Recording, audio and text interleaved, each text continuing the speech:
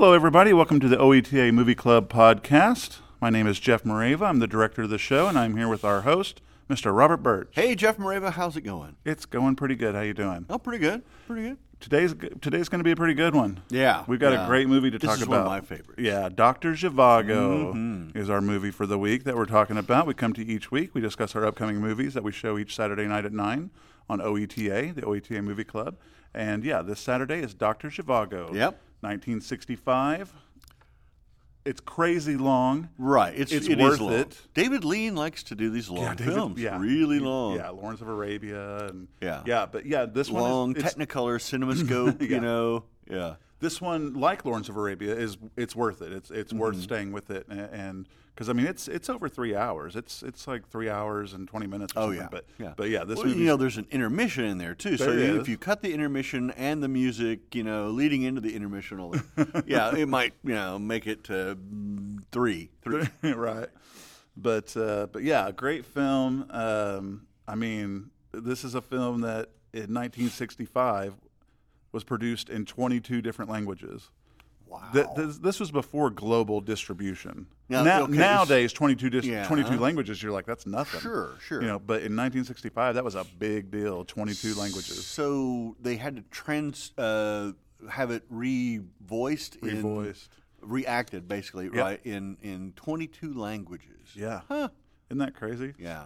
That's expensive too. It's not cheap. No. And speaking of not cheap, this film went from a $5 million budget to a $15 million budget.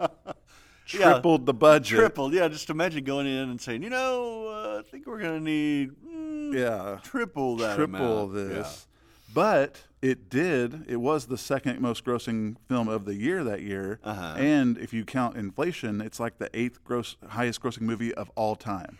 And under Gone with the Wind, I mean, if you're MGM, you're bankrolling this film, and that's how you make money is ticket sales.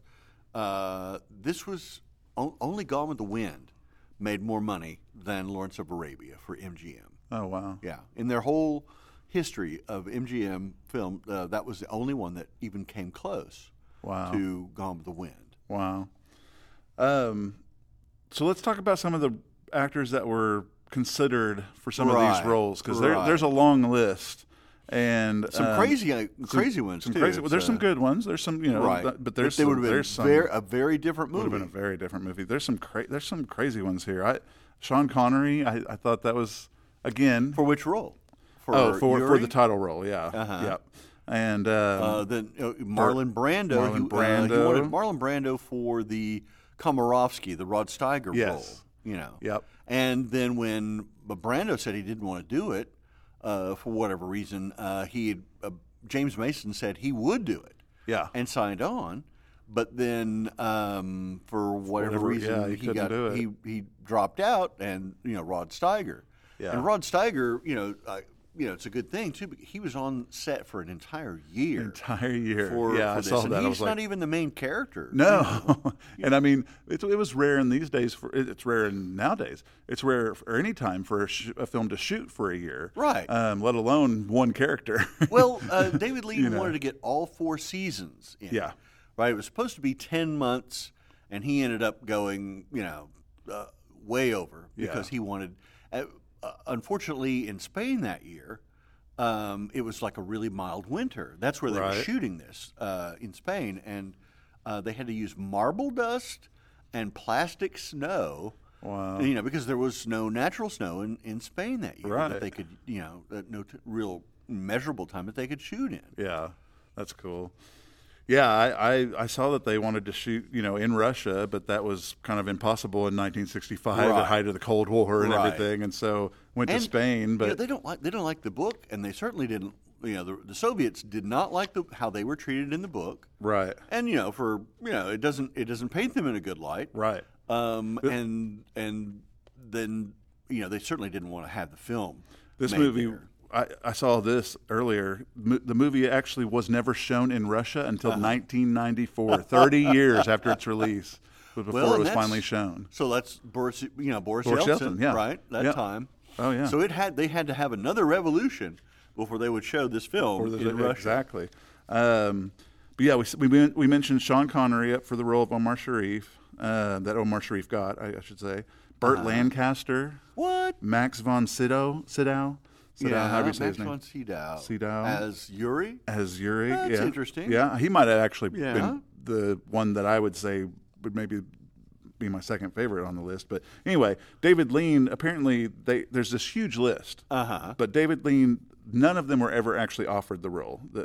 David Lean offered the role solely to Omar Sharif. And of course he took it. Now Omar Sharif had originally asked David Lean to consider him for another role in the movie. Right. And for then Komarovsky. Yeah.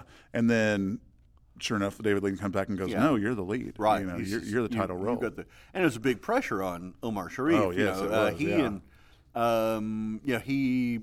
I guess David Lean is kind of difficult to work with, because he's a perfectionist, and you're working with him on a 3.5-hour movie, so and it's taken a year to shoot. So I bet he's a little epic, testy. It really was it Alec Guinness and David Lean argued and argued through this. They had worked on Bridge on the River Kwai together. Yes. And apparently Sir Alec Guinness thought that David Lean's head had grown a little bit since then, that he was acting like the star director. Yes, he said he was acting the part of a star director. Yeah. And so they just fought. They never did anything else again. Well, I think Out of India. I think there's a small role in Out of India with Alec Guinness in it. Yeah. But Passage in India. Yeah, Passage in India. Now the actors that never were in the film are the female roles as well, right? The producer Carlo Ponti had originally he'd bought the rights to this film, rights to the book, right? In order to star his wife Sophia Loren, in the Julie Christie role, and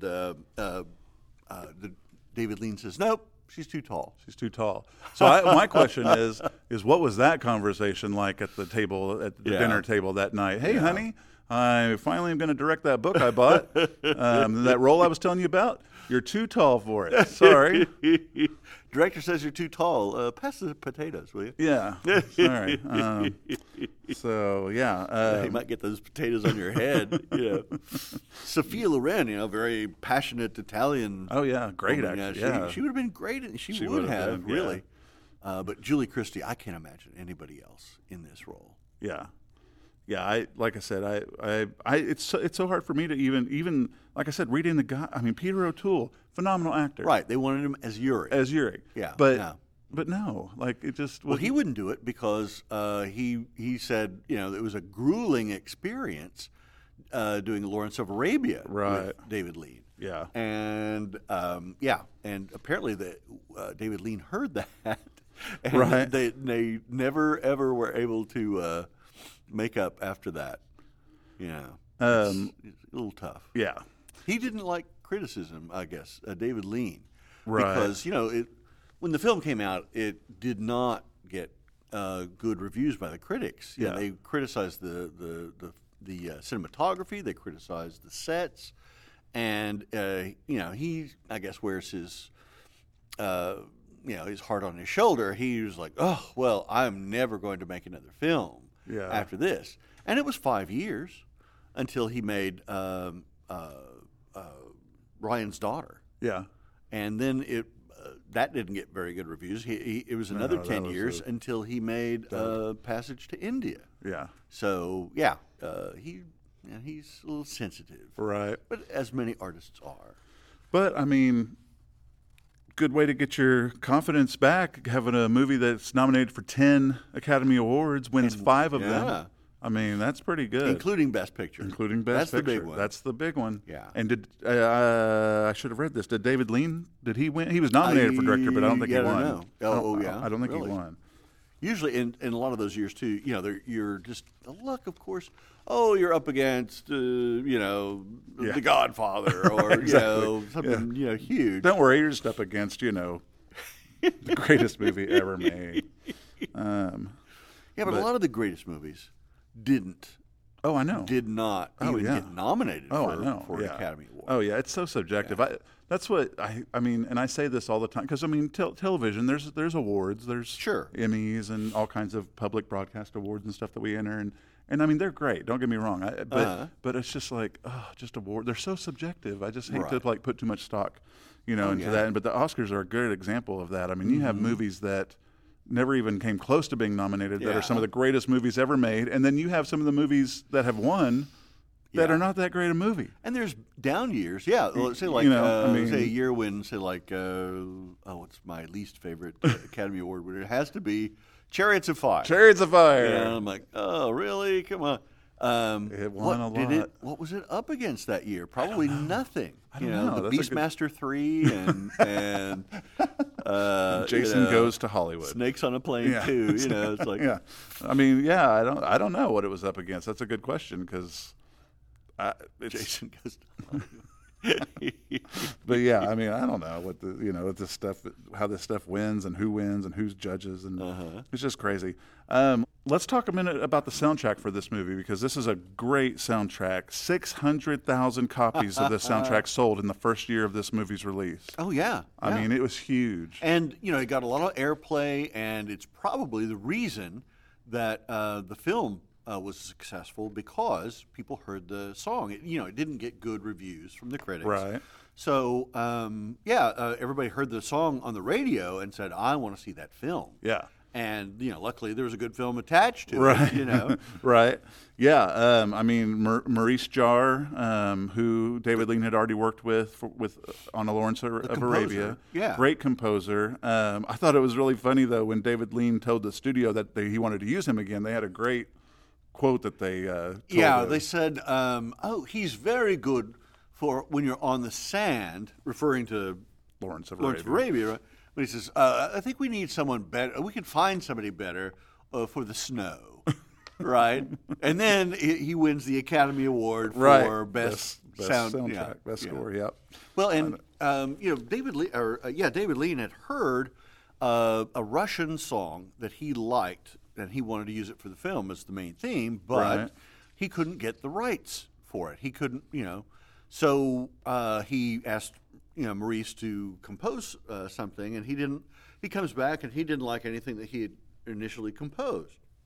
So David Lean says, I want you to take your wife up on a vacation in a cabin up in the mountains and make love all week and come back with, something.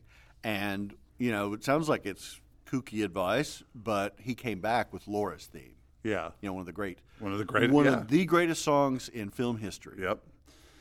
Yeah. I guess it worked. Yeah.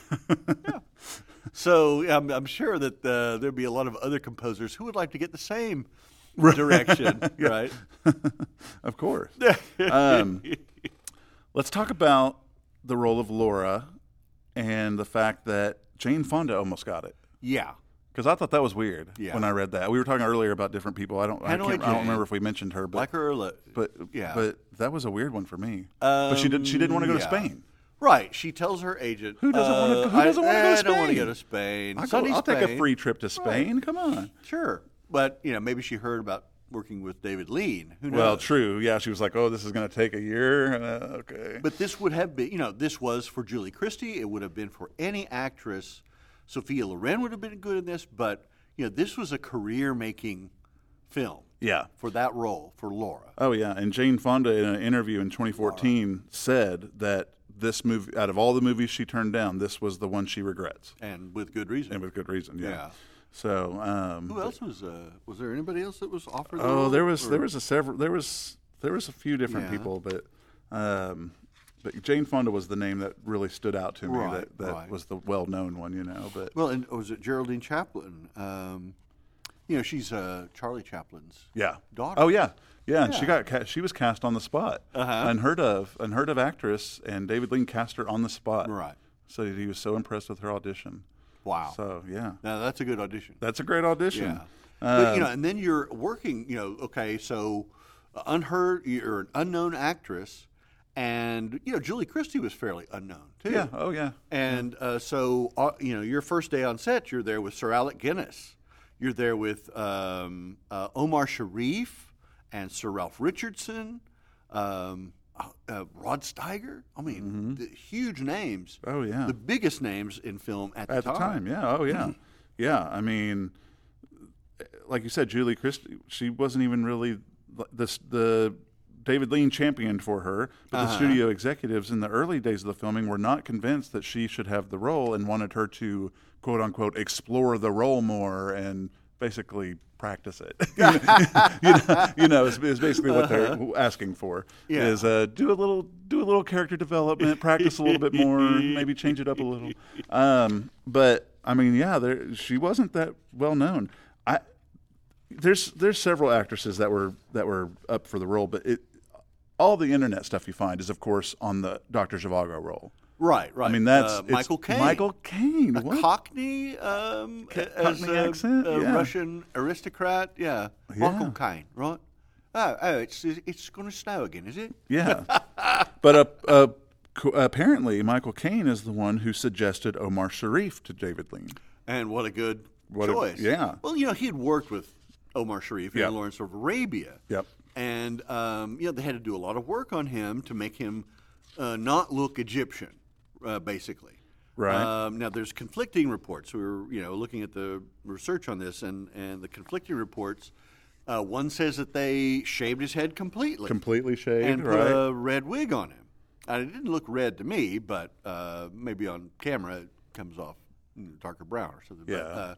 But the other said that they had taped his eyes back a little bit to, I guess, more Western features. Right. And had shaved his forehead Just up, part of his forehead. the Make hairline, yeah. about 2 inches Yeah. high. That's a lot. That's a lot. Yeah. Yeah. You're to make his forehead larger. Yeah. Yeah. Yeah. You're in Eraserhead territory there, But just to make him look a bit more Russian, a lot less Egyptian, and also straighten his hair. Yeah. They had to straighten his hair out because he was kind of curly hair. Yeah. So yeah. Crazy. He still looks great no matter what. Back then, yeah. that great scene in Lawrence of Arabia where the first one, where he rides in from the desert, and it's that big cinemascope, wide format. You see the whole desert, and there's this tiny figure that rides towards you. And somebody said that whoever that was, it was going to be a big star because of that one shot. Yeah. Because you're sitting, you're waiting and waiting and waiting, and then the Finally payoff is the guy gets off the horse and he's going to be a superstar. Yeah. You better have a superstar. That's right. A great personality. Yeah. Yeah. I thought it was interesting some of the stuff they did because, like I said, I had no idea it was shot in Spain until we were getting ready for this. And, what's the name of the town? I can't remember the name of the town. It's called. I just read that they did a recreation of Moscow. Right. They built a 18 small months. Moscow outside of this town in Spain. It had like a pared down, of course. You do perspective on this, right? Like if you've ever been to Walt Disney World and seen how the the New York town and all the buildings are forced perspective. So you get up to the 3rd and 4th floor of those if you're looking from the street, they're actually much smaller. The windows and stuff are the fire escapes are much smaller. Right. The farther up you go. Right. Right. So it looks, and then as you're looking down the New York street, you see like the Chrysler Building and the Empire State. And those are forced perspective as well. Right. Well, that's what they did on this. There was a Kremlin. Yeah. They had a cobblestone street that was about half a mile long, and had like 60 shops, and then all around this large square. Yeah. So then you could do it as Red Square. You could do many things with. That's what you're always looking for is I want to shoot many different street scenes and on this one set. So, but they built an entire town. Wow, that's so cool. I love it when they do that stuff.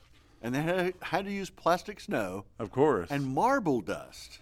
Yeah, I not only that is crazy to me, but they were shooting winter scenes in 116-degree heat, right? In fur coats and.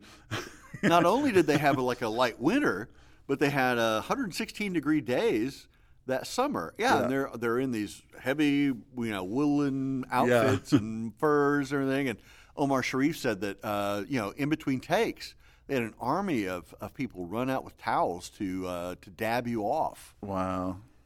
Because everybody was sweating. The makeup person would have a nightmare. Oh, man. On that many extras? Oh. And the beards? Oh, man, fake beards all and the everything. fake beards, yeah. All right, well, we are out of time. Oh, already? We are out of time. I do want to give a quick shout-out, though, to Rick Cohen. Oh, yeah. And who sent in a great celebrity photo this week. Sir Elton John. Elton John. Yeah. One of my favorites, yeah. It's a great photo, so do tune in to check that out. And he met him back in the day, when he was top of the charts. Oh, yeah. There was, every song that they played was Elton John. Oh, yeah.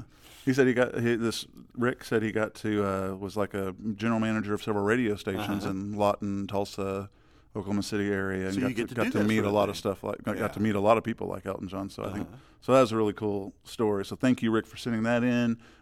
Tune in next week. We've got another great movie coming up. It's The Yearling from 1946. That'll be on November 19th. That's a good one. It's a good one. It's very different than this film. I'm gonna have to watch it. It's been so long since I've seen it. Yeah, I gotta watch it. I gotta tune in again. I was a little boy. I was gonna say I haven't seen it in it's been a long time. It was kind of sad. So yeah, I think it is. As I remember. Spoiler. Yeah. Well, it's sad. all of those films have a little sad part in it, right? I can't watch it now. I know it's sad. All right. Well, thank you everybody for listening. As always, please send in those celebrity photos and drop us a line. Let us know how we're doing, all that good stuff. Just say hi. Just say hi. And until then, we will see you next week, and take care. Bye-bye. Make sure to like and subscribe to the podcast. You can preview all upcoming OETA Movie Club films at oeta.tv/movie club. And please, send your celebrity photos to P.O. Box 14190, Oklahoma City, Oklahoma 73113, or you can email them to us at oeta.tv/movie club. And of course, tune in every Saturday night at 9 and on Fridays at 11. We'll see you on the couch every weekend for a great movie and fresh popcorn.